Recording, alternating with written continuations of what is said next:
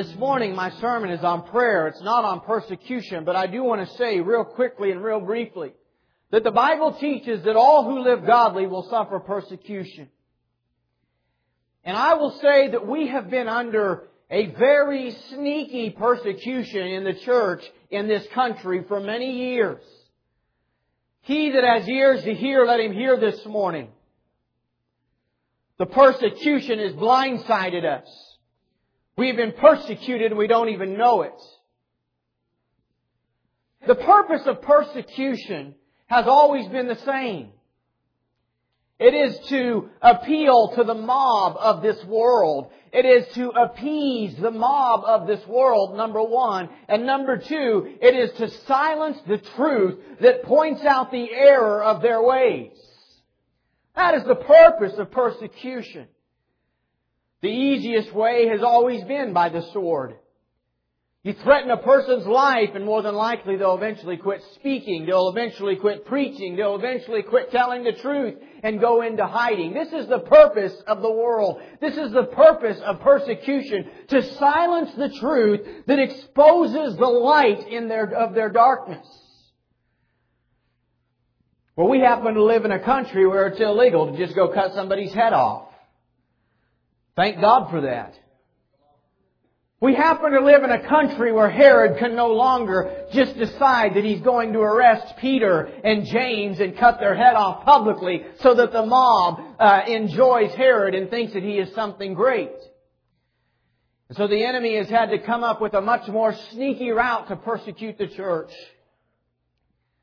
But the purpose is the same, to silence us from speaking the truth, to back us into a corner, and to appease the mob of this world. What is this persecution that I speak of? It is a false view of what love really looks like.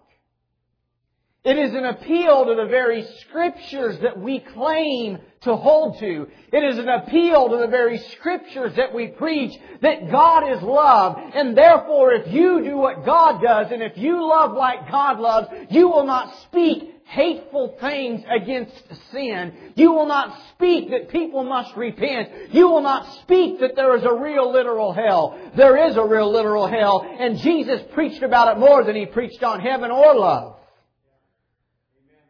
There's a pastor in our own local area that has gone on television recently, and you may have, if you've watched television, you may have seen the commercials. Who has said, hell is not a real place. The man better repent before he finds out for real. Because hell is a real place. And by the way, nothing anybody says will ever change it. Just because somebody says they're a pastor and somebody says they're a professor, but it doesn't matter what anybody says. The Word of God is settled once and forevermore. And we have been persecuted into this false view of trying to be loving, and that if you're not loving and you're not all inclusive, and if you tell people that it's a sin to be gay, if you tell people that it's a sin to fornicate, fornication is sex outside of marriage, and it's still a sin today as much as it was 2,000 years ago. It is a sin to lie. It is still a sin to cheat. It is a sin to steal. Sin is sin, and it hasn't changed because the culture's changed. But we've been persecuted in this sneaky way where the Scriptures have been twisted on their heads, and the people have tried to come and say, if you really want people to come to church, if you want people to serve God, all that you can do is show them this loving side of God. All that you can do is preach this pocket of the Bible. If you preach anything else, you're being hateful, you're being disrespectful, you're not being loving. And the church has bought it hook, line, and sinker. And many pastors across this nation have quit preaching the truth. You see, the truth is that God does love you. That God loves you so much that He was willing to send His Son to die. But why did His Son have to die? Because you're a sinner, that's why. Because there is a penalty for our rebellion against God. And the penalty for rebellion against God is death. The penalty for rebellion against God is that we be cut off and cast away. And somebody has to pay that penalty. It'll either be you forever in a devil's hell, or it will be the Savior, Jesus Christ, when you place your faith in Him. But your sins must be paid for. And He does love you. He wouldn't have went to the cross if He did not. He wouldn't have made the way out, the way of escape. He wouldn't have devised a plan that you might be saved if He didn't love you. But not to tell you the truth that you must repent is not love. It is cowardly and it is wicked. I had someone recently arguing with me on the issue of homosexuality. Let me say this. Homosexuality is a sin. But so is fornication, so is lying, so is thieving, so is living your life with a cussing tongue. Rebellion against God is sin. And the church needs to learn to treat it that way. I think in large part the churches did a terrible job with this issue of homosexuality. We treat it as if it's some other sin from all other sins, and somehow it's just a different pocket of people. Some will say, well, you're born that way. I was born a wicked sinner with the desire to lust at everything that walked in front of me. Now, I might have enough courage to stand up and tell you that, but most of you are the same as me. So is the fact that I was born that way evidence it is right? No! It is evidence that the Word of God is right and that we are born sinners, and it has told us so. I was born with a natural instinct to lie if it would protect me. To be selfish and to take from others if I would gain from it. What does being born a certain way have anything to do with whether it's right or wrong? The Bible says it's sin. And in my conversation with these people about this particular sin just a few days ago, the thought occurred to me. If I was your doctor and you knew, and I knew that you had cancer and I had did the test and I knew this, that your cancer was curable. But hey, by a show of hands, how many would like to hear the news today that you have cancer? Not one. So let's say that I conclude nobody wants to hear that. I mean, that's offensive to tell me I've got cancer. And so I make the decision that I don't want to offend you. Just let you go on your own way. And I let you die in your cancer. I don't treat the thing before it was treatable. And you die because of your disease. There's not a single one of you in here that would say I was a loving man. You would say I was a coward who didn't have enough courage to tell you the truth because I didn't want to hurt your feelings. Well, how much different are we, church, if we won't tell the truth that Jesus Christ is the only way to be saved? He's the one that said it. I didn't say it. I didn't write it. I'm just telling you what it says. He is the way, the truth, and the life, and no man comes unto the Father except through Him. And this persecution that the church has endured, I'm telling you, in large part, it has played a huge, significant role in zapping us of our power. And we've been fooled into thinking that loving means just keeping our mouth shut. Just living the life. If I have the news that you need to be saved, living my life in front of you isn't going to do the trick. I've got to tell you the truth. There is a way out, and His name is Jesus Christ. All that live godly in Christ shall suffer persecution. Today's preachers have been silenced into preaching a watered-down version of the truth. Half of it. Half of it won't save you. A silent preacher is as good as a dead one. What I'm here to tell you today is that the church must intervene. My call today is to the church. That's to you. Not to you preachers, not to you pastors, not even to you leaders, but to the church. In our text, Peter had been arrested. And in the careful recording of God's Word, well, I have no doubt that Peter prayed about the situation. I have no doubt that Peter had lifted his voice to God and asked God to do what God could do. But the Bible tells us this in verse 5. Peter was therefore kept in prison, but constant prayer was offered to God for him by the church. The church must intervene through prayer. This morning I want you to understand the power of prayer, and if you'll listen to me for just a few brief moments, I want to preach on the topic of prayer. There's nothing more important and more significant than we can do than pray. Prayer is the one thing that we have that takes us from this realm into God's realm in the matter of a word. It is the one thing that actually moves God. And while we get so wrapped up in trying to move people and trying to create sermons that will move somebody's heart or trying to do some outreach that will touch somebody's heart, if we will just get in touch with God, God will do the work and God will reach people's hearts. And God can do more in a moment than any of us could do in a lifetime. And when we understand that, we begin to see the necessity for prayer. Look at James chapter 5 and verse 16.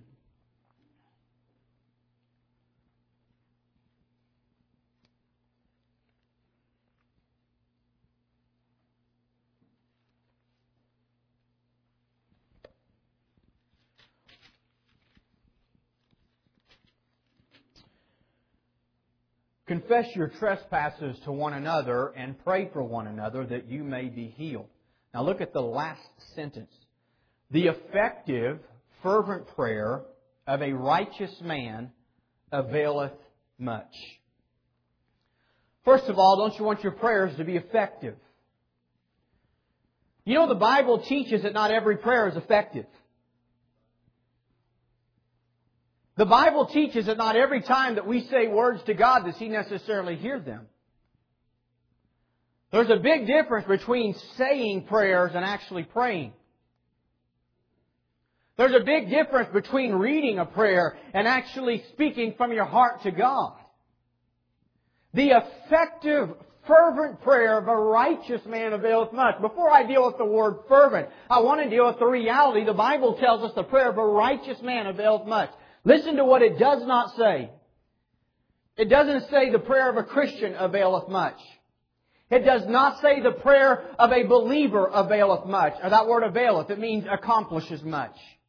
Has strength and power in it. It does not say that the prayer of those who confess Christ accomplishes much, but the prayer of the righteous. There is something to be said about living right. There is something to be said about the reality that God honors those who honor Him. It is unbelievable, the wickedness. Judgment needs to begin in the house of God. We need to call sin what it is.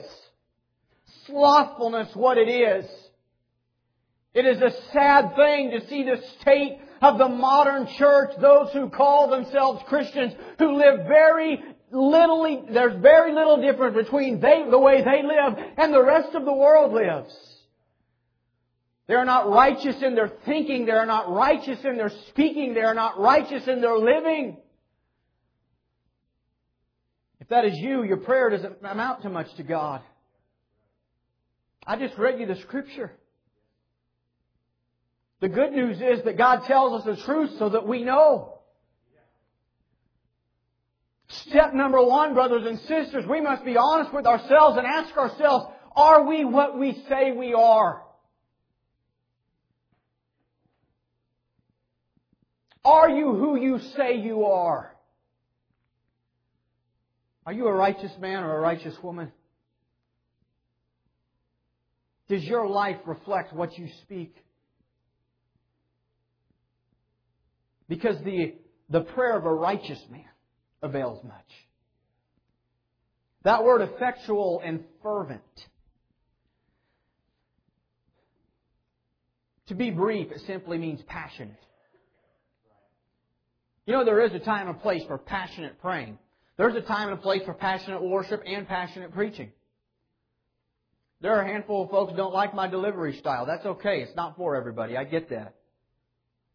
But I'll say this. If there's never any passion, in what we're dealing with, in the fact that this is heaven and hell, that we are trying to save souls, that we are trying to reach people and change their eternal destiny, that we're trying to carry the message that there is a way out of this hopeless world, that there is an answer to the sin problem. It ought to come out with some form of passion. If we really believe it in the depths of our soul, how could we not be passionate about it? And if we understand the power of prayer, how can we not be passionate about our prayer life? How much time do you spend in prayer each day, child of God? Do you understand that prayer reaches the heavens? There is not a single weapon that we have more powerful than the weapon of prayer. It is in the place of prayer that we transcend this world, if you will, and enter into the presence of God, where God's ear is attentive to our words. And while the world is dying around us, and the church in large part has lost its power and its message has been rejected, where are the prayer warriors? Look with me at John chapter 9 and verse 31.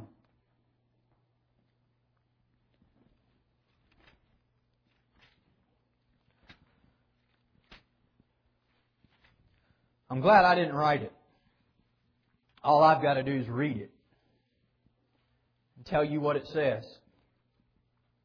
All I want to look at is the first. Well, we'll look at the whole verse. Now we know that God does not hear sinners. But if anyone is a worshiper of God and does His will, He hears him. What do we know? That God does not hear sinners. If you're a sinner here, you need to know something. God's not obligated to hear your prayer. God's not obligated to intervene in your situation and fix your mess-ups. How often do we know sinners, if you will? They ought to talk about how they pray. You're praying to a wall. If you want the God of heaven to intervene and His ear to be attentive to you, you've got to repent of your sins and follow Him. Your life has to belong to Him. See, this is the truth. And I can't help but wonder when you think about the reality that the prayer of a righteous man availeth much. Those who profess to be Christians yet continue in their sin, yet have no brokenheartedness over their sin, who continue to lie, who continue to deceive, who continue to pretend they're something they're not, who continue to hurt others, who continue to be mean-spirited to their family and who continue to behave in ways that are contrary to the Christian life. How in the world can you think that God hears your prayers? You don't even believe the very Word of God, which tells us He doesn't hear the prayer of sinners.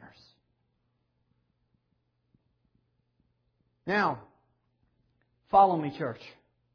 If God doesn't hear the prayer of sinners, and if the prayer of the unrighteous, even within the church, doesn't accomplish much, never before has so much been left to so little.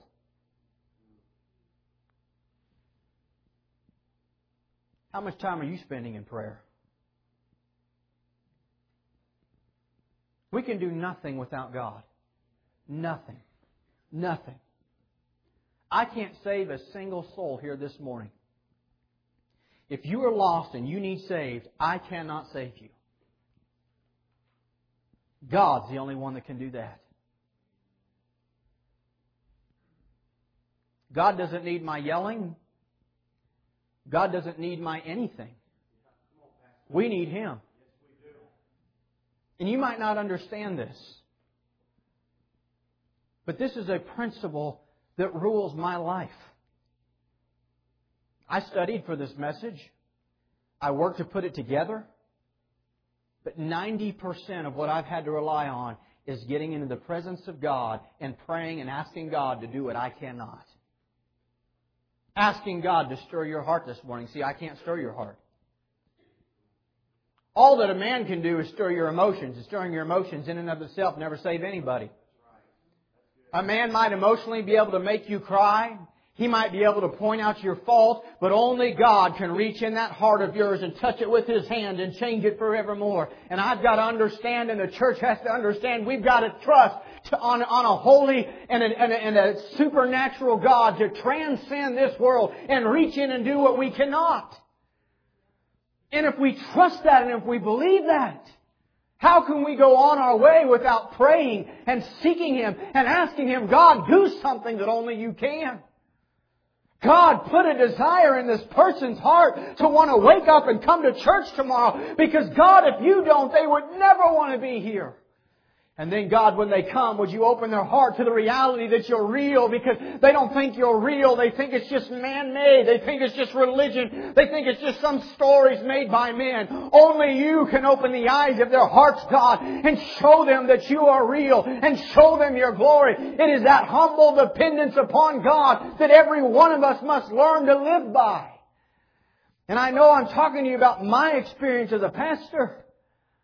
But our text talks about the church. Praying is not meant to be left to the spiritual elite. Praying is not meant to be left to those who are educated and who are the leaders of God's people. Prayer is for every single child of God. So what happened when the church prayed? Back to our text. In verse 7, an angel of the Lord came. I have to move this morning, so I'm just going to tell you the story. I read it. An angel of the Lord comes. These men Peter is being kept by 4 different groups of men. More than likely, it's 4 groups of 4. That's debatable.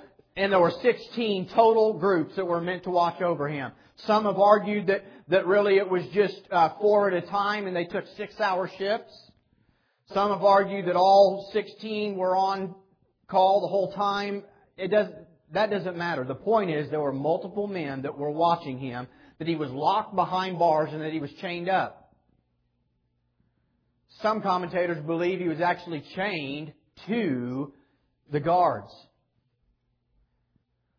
And an angel intervened and supernaturally led him out of that place, as we read in our text.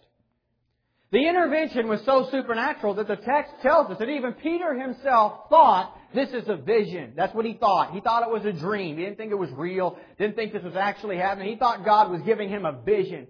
And it wasn't until he was all the way out of the city and the door had opened and he's standing there and all of a sudden the angel disappears that he realizes as the wind is blowing across his face that this really happened. Now here's what I want to say this morning. Prayer moves us into the supernatural. And prayer moves the heart of a supernatural God. God is the same God yesterday, today, and forever. And it is a supernatural move of God that we need in our country, that we need in our churches, that we need in this very house, this very morning. And it is prayer that brings that about. Prayer can do so much more than anything we could ever do. When we pray, God's way of devising a plan is so much greater than ours. You know, if we were to try to come up with some way to get Peter out of there, we would have had 2 options. The first one would have sort of went against our faith, and that was to go in by force. To do whatever it takes. To go in by force and just steal him out of there. The second one is what most of us probably would have somehow in some way thought of. Well, what we're going to have to do is win one of the guards. That's what we're going to have to do. We're going to have to send somebody. We're going to have to witness to them. We're going to have to get them saved. And then when they get saved, we're going to have to convince them. They're going to have to do their part to let him out. And we're going to have to do this quick. We would have this great plan to try to get the enemy in on that was part of it, the soldiers that were part of it, somehow on our side to help him out. My point is this. When we'll get real about asking God to do something, however He wants to do it, and believe that He has supernatural power to accomplish it, God will devise a plan. We need prayer warriors to rise up in this church. We need the church to pray. Never before has the ministry of prayer been left to so few. Every great thing that ever happened in the Bible started with somebody praying. Prayer was part of it. We see Elijah praying for 7 times before God sent the cloud that would eventually bring water to the land. We see in Acts chapter 4 the church praying and then the earthquake take place. The power of God fall. We see in Acts chapter 2 that they were all in one accord and they were praying there when the Spirit was given. We see here that while Peter was in prison, the church was praying and supernaturally an angel came and led him out of that place. Heaven is moved by prayer. That's my point this morning. Oh, that we would be connected with heaven and that we would be heavenly focused and spiritually focused rather than so engrossed upon what can we do in our own natural strength. We can do more in 1 hour of prayer than we can do in 100 hours of our own effort. This is spiritual business. And unfortunately, it's all too often being attempted by fleshly controlled people. Jesus said in Matthew chapter 21 that His Father's house would be a house of prayer.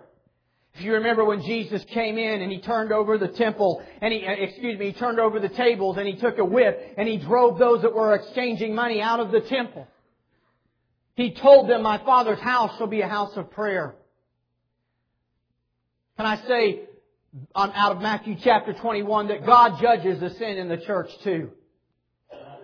There are many probably here under the sound of my voice. The reason that you have been hesitant to fully surrender to God, the reason you've been hesitant to give your life and your heart to Him and to be all in for Him is because you can point to people in the church that you've seen throughout the ages that professed Christ with their mouth and lived another way with their life. Listen to the preacher this morning. God sees their hypocrisy, and there will come a time and there will come a day when God will deal with them just as He deals with every sinner on the face of this earth. And Jesus walked in and turned their tables over and said, "Get out of this place. You have turned this into a den of thieves." But He said, "My Father's house is to be a house of prayer."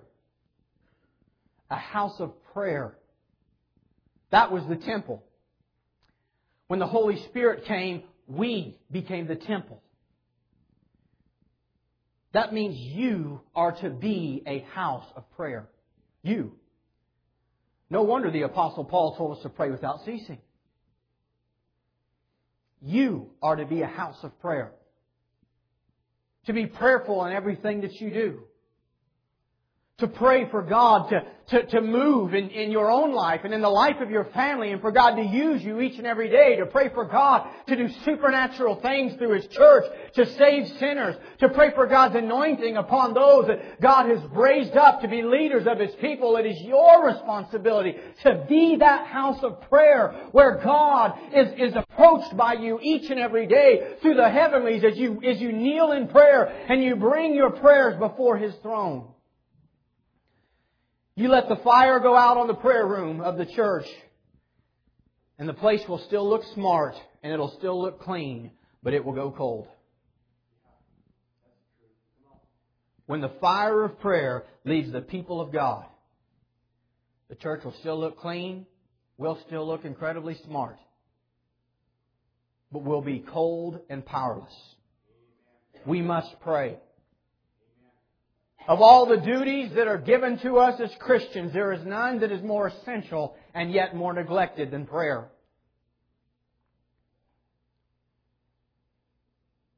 My guess is that if you took every one of us here, every one of us under the sound of my voice, and you took the amount of time that we have all prayed this week, every prayer said, every moment in solitude before the presence of God. And if you took that and then divided it by the number of people in here, my guess is this: that over the entire week, the average prayer life in here is less than 10 minutes.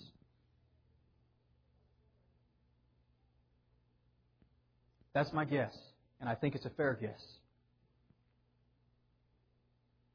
You see, we think we can do it without Him. We say this is spiritual business, but we don't really live like it's spiritual business. We say we believe that God answers prayers, but we don't pray because we don't really believe it. It is time for an awakening. in the hearts of God's people to the reality of what our God can do. God can reach your loved ones. God can save your sinner friends and family. God can work a miracle in your situation, in your marriage, in your finances, in your life, whatever it may be. God is a supernatural God. He's the same God He's always been. But He's waiting on His people to rise up and pray and to believe. Always respond to every impulse to pray. You might be compelled to pray when you're driving down the road, or when you're reading your Bible, or while you're walking, or whatever it may be. It might even be while you're standing in the line at Walmart. But when any time you feel an impulse to pray, a good rule of thumb is to stop what you're doing and to pray about it right away. The problem with the church is we have substituted wishing for prayer. Hoping. Positive thinking. There is no substitute for prayer. Just wishing that somebody's life is going to change isn't prayer. Just thinking and hoping that one day God will do something isn't prayer. Prayer is stopping what you're doing and talking to God about it. Prayer is pushing into the presence of God, sometimes in silence, in solitude, that God might speak to your spiritual ear. In the still, small voice of your heart. One can believe intellectually in the power of prayer and yet never pray. My guess is that most of you here this morning that have been part of the church for any length of time, you believe what I'm saying. But believing it intellectually is not enough. We have to put it into practice. We have to push into the place of prayer. You see, prayer changes us. Prayer is not just about getting something from God. Prayer is not about just going to God and asking God to fix this thing and fix this thing and fix this thing. And here's my list of things that need fixed for the day. God desires us to bring our needs to Him. But the fact remains, God knows the need before it ever leaves our mouth. The ultimate purpose of prayer is that we might know God. The New Testament theme of prayer was not to get things from God, but rather that the people might better get to know God. You'll never actually know Him like He wants you to know Him until you learn to make prayer an intimate, personal part of your everyday life. Christianity is a dry and boring and for the most part useless thing when all you're doing is going through the motions. When all you see it is something you do. You go to church, you hear the preacher preach, you sing some songs, you memorize a couple scriptures. It's dry, it's difficult to understand. But when you understand, all of that is so minor compared to what God really sent His Son to die for. God sent His Son to die so He could have a relationship with you. So that you could know Him. So that you could have the ability to spend one-on time with Him and to press into His presence through prayer. And that one day, when this world is no more and heaven and hell are the final two destinations of everyone, that those who are saved might actually know God in His fullness.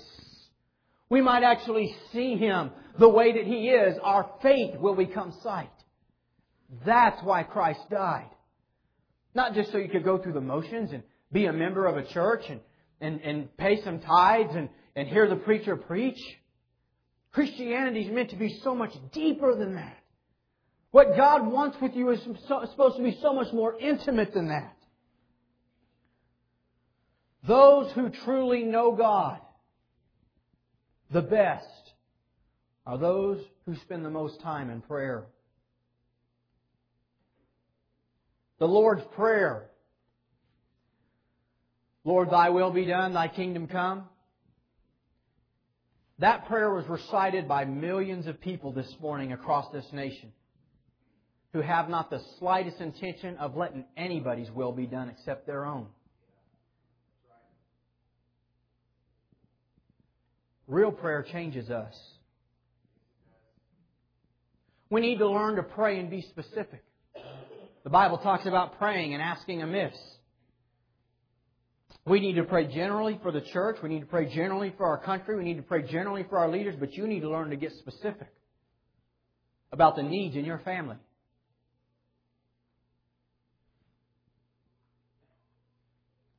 Too many times prayer is like a shotgun blast. And it just scatters and never actually hits anything direct. Prayer changes things. Prayer changes us. My heart breaks when I think about how neglected it is in the church. If God will do whatever He wishes, regardless of whether or not we pray, then why do we need to pray at all? There are those who foolishly assert that. That's not the Bible. The Lord instructed us to pray. To pray for the kingdom and to pray for God's will. The truth is that God waits for the church to rise up and pray in agreement with His purposes before God does anything. Listen to this. God will not do anything apart from His church. We cannot do anything without God. It's not that God cannot do anything without us. He certainly could. But He chooses not to. It is His choice. It is His sovereign will. He is the one who has declared it to us. He has chosen to work through His beloved church. And every great revival that you'll ever read about in history, all the great movements that you'll read about in the Word of God, they started with somebody who was willing to pray. The problem with the modern day church is we're looking for better methods. We're looking for better machinery. I am not against things such as the screen. But we're so wrapped up in trying the newest modern thing in this country. We've progressed from the black and white to new backgrounds. We have moving backgrounds now. Isn't that entertaining? God does not move through methods. God moves through men and women, people. The church does not need new methods. We do not need new machinery. We need some men and women again to understand that this is spiritual business that can only be done through people as God pours Himself out on people, and God pours Himself out on people and anoints those who spend their lives in prayer and seek God's face for the power and for the anointing and for the direction that we need. Oh, I pray that this morning this message does not fall on deaf ears. I pray that this morning I don't get a bunch of pats on the back about great message on prayer by people who will walk out and pray no more than before you came in. I'm not here to make you feel small. I'm not here to make you feel bad, but I'm here to be honest. And I'm not here to make you feel good either. The message of the gospel is not to make us feel good. It's to change us. You need to understand that. Jesus did not die on a cross to make us happy. He died on a cross to make us holy. And true holiness will eventually result in true happiness. That's right. That's good preaching. Crossway Church, we must rise up. The effectual fervent prayer of a righteous man availeth much. My heart breaks when I think about how few there really are that even fall into that category. And it's no wonder the church is broken. It's no wonder the divorce rate's the same in the church as it is in the stinking world. It's no wonder families are broken. People remain in their pride. People go about their own business. People pat themselves on the backs and say, well, I'm under grace and God loves me. Because in a large part, the glory has departed. And the power is left because God's people haven't prayed. Prayer makes us bold. Prayer makes us bold. Prayer gives us the power to get up and preach the truth in front of men and women. Because we know that humbly, we're really just leaning on God. The man or woman that's willing to kneel before God can stand in front of anyone and boldly proclaim the truth. This morning, we need an awakening. When I look at the persecution that has blindsided us, I mean blindsided us. We don't even know our way out. There's so little hunger for the Word anymore that people aren't in the Word. Many of you, the only Word that you get is when you show up and hear me preach. And you fill your head with television and with radio and everything else throughout the week. And somehow you're hoping something spiritual is going to happen. God help us. We need an awakening. This culture so desperately needs a remnant to rise up within the church and say, we will believe in prayer. We will believe in holiness. We will live what we say we believe. And just like Paul said to the rest of the church, we will live in such a way where we can say, look at our lives and examine us.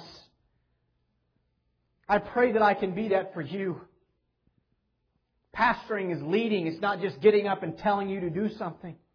I'm not a perfect man. I'm not a sinless man.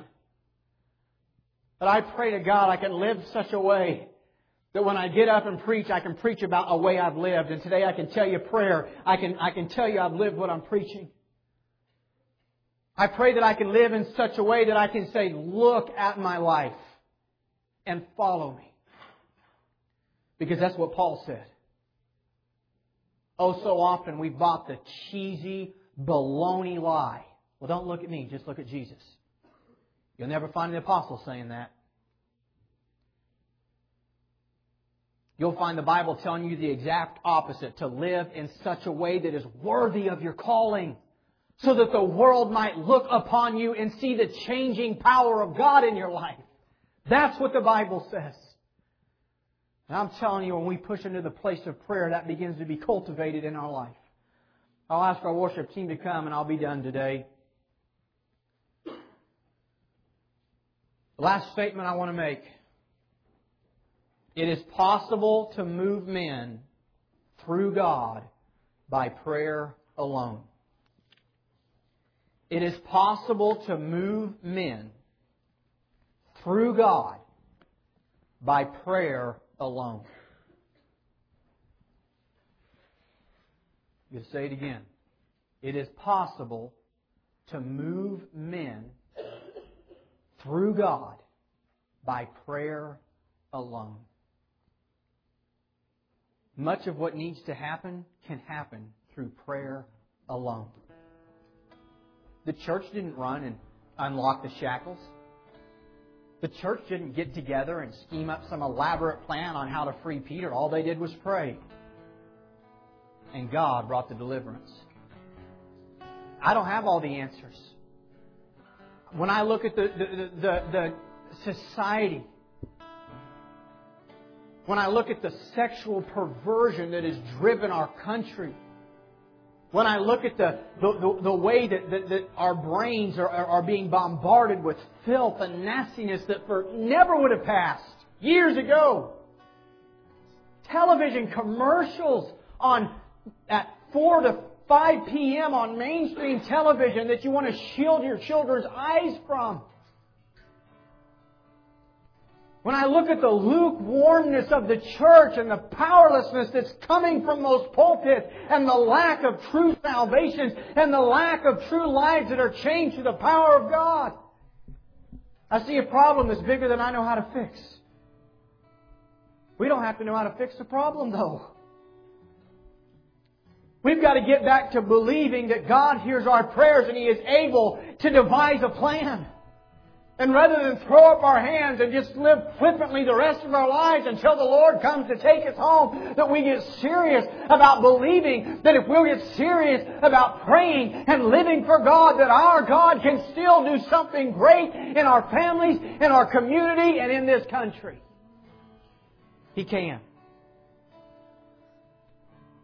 This morning, if you're a Christian, would you be honest?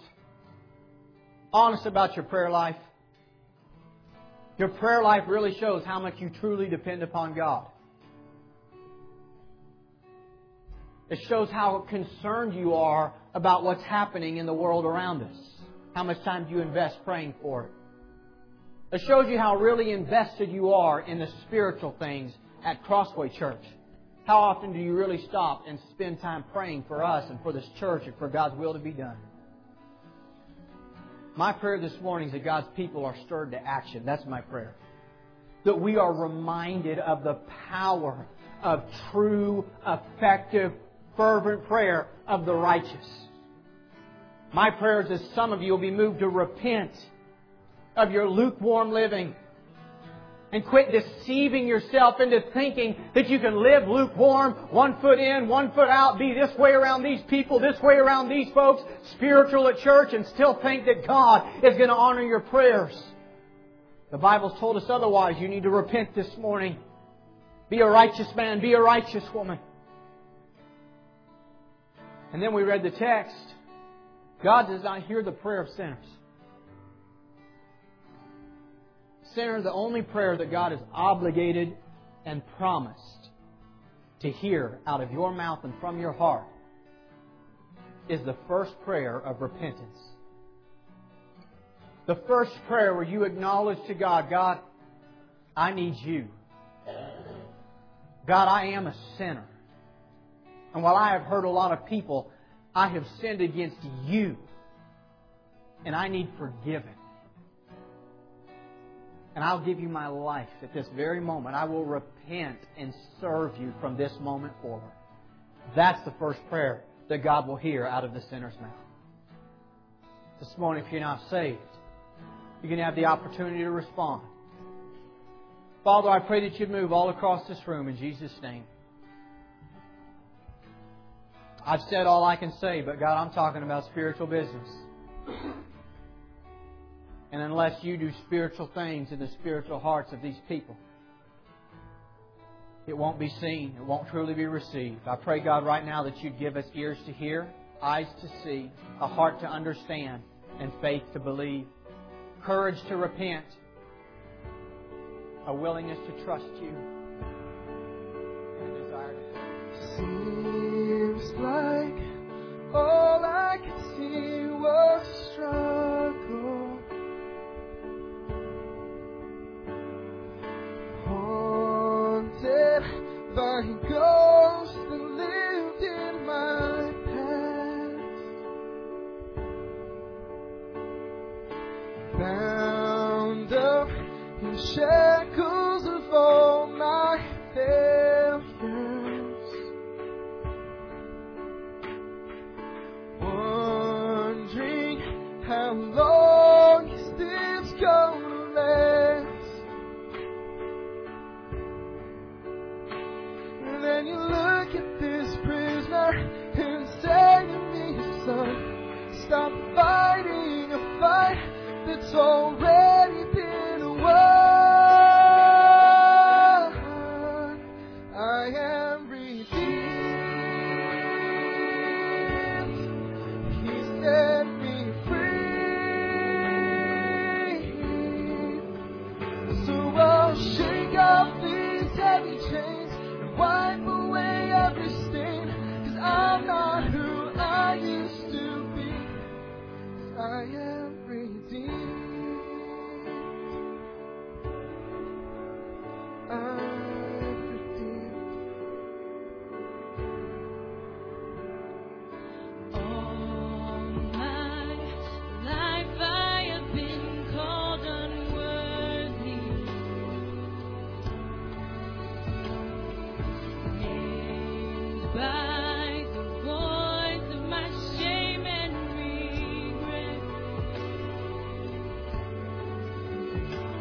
But when I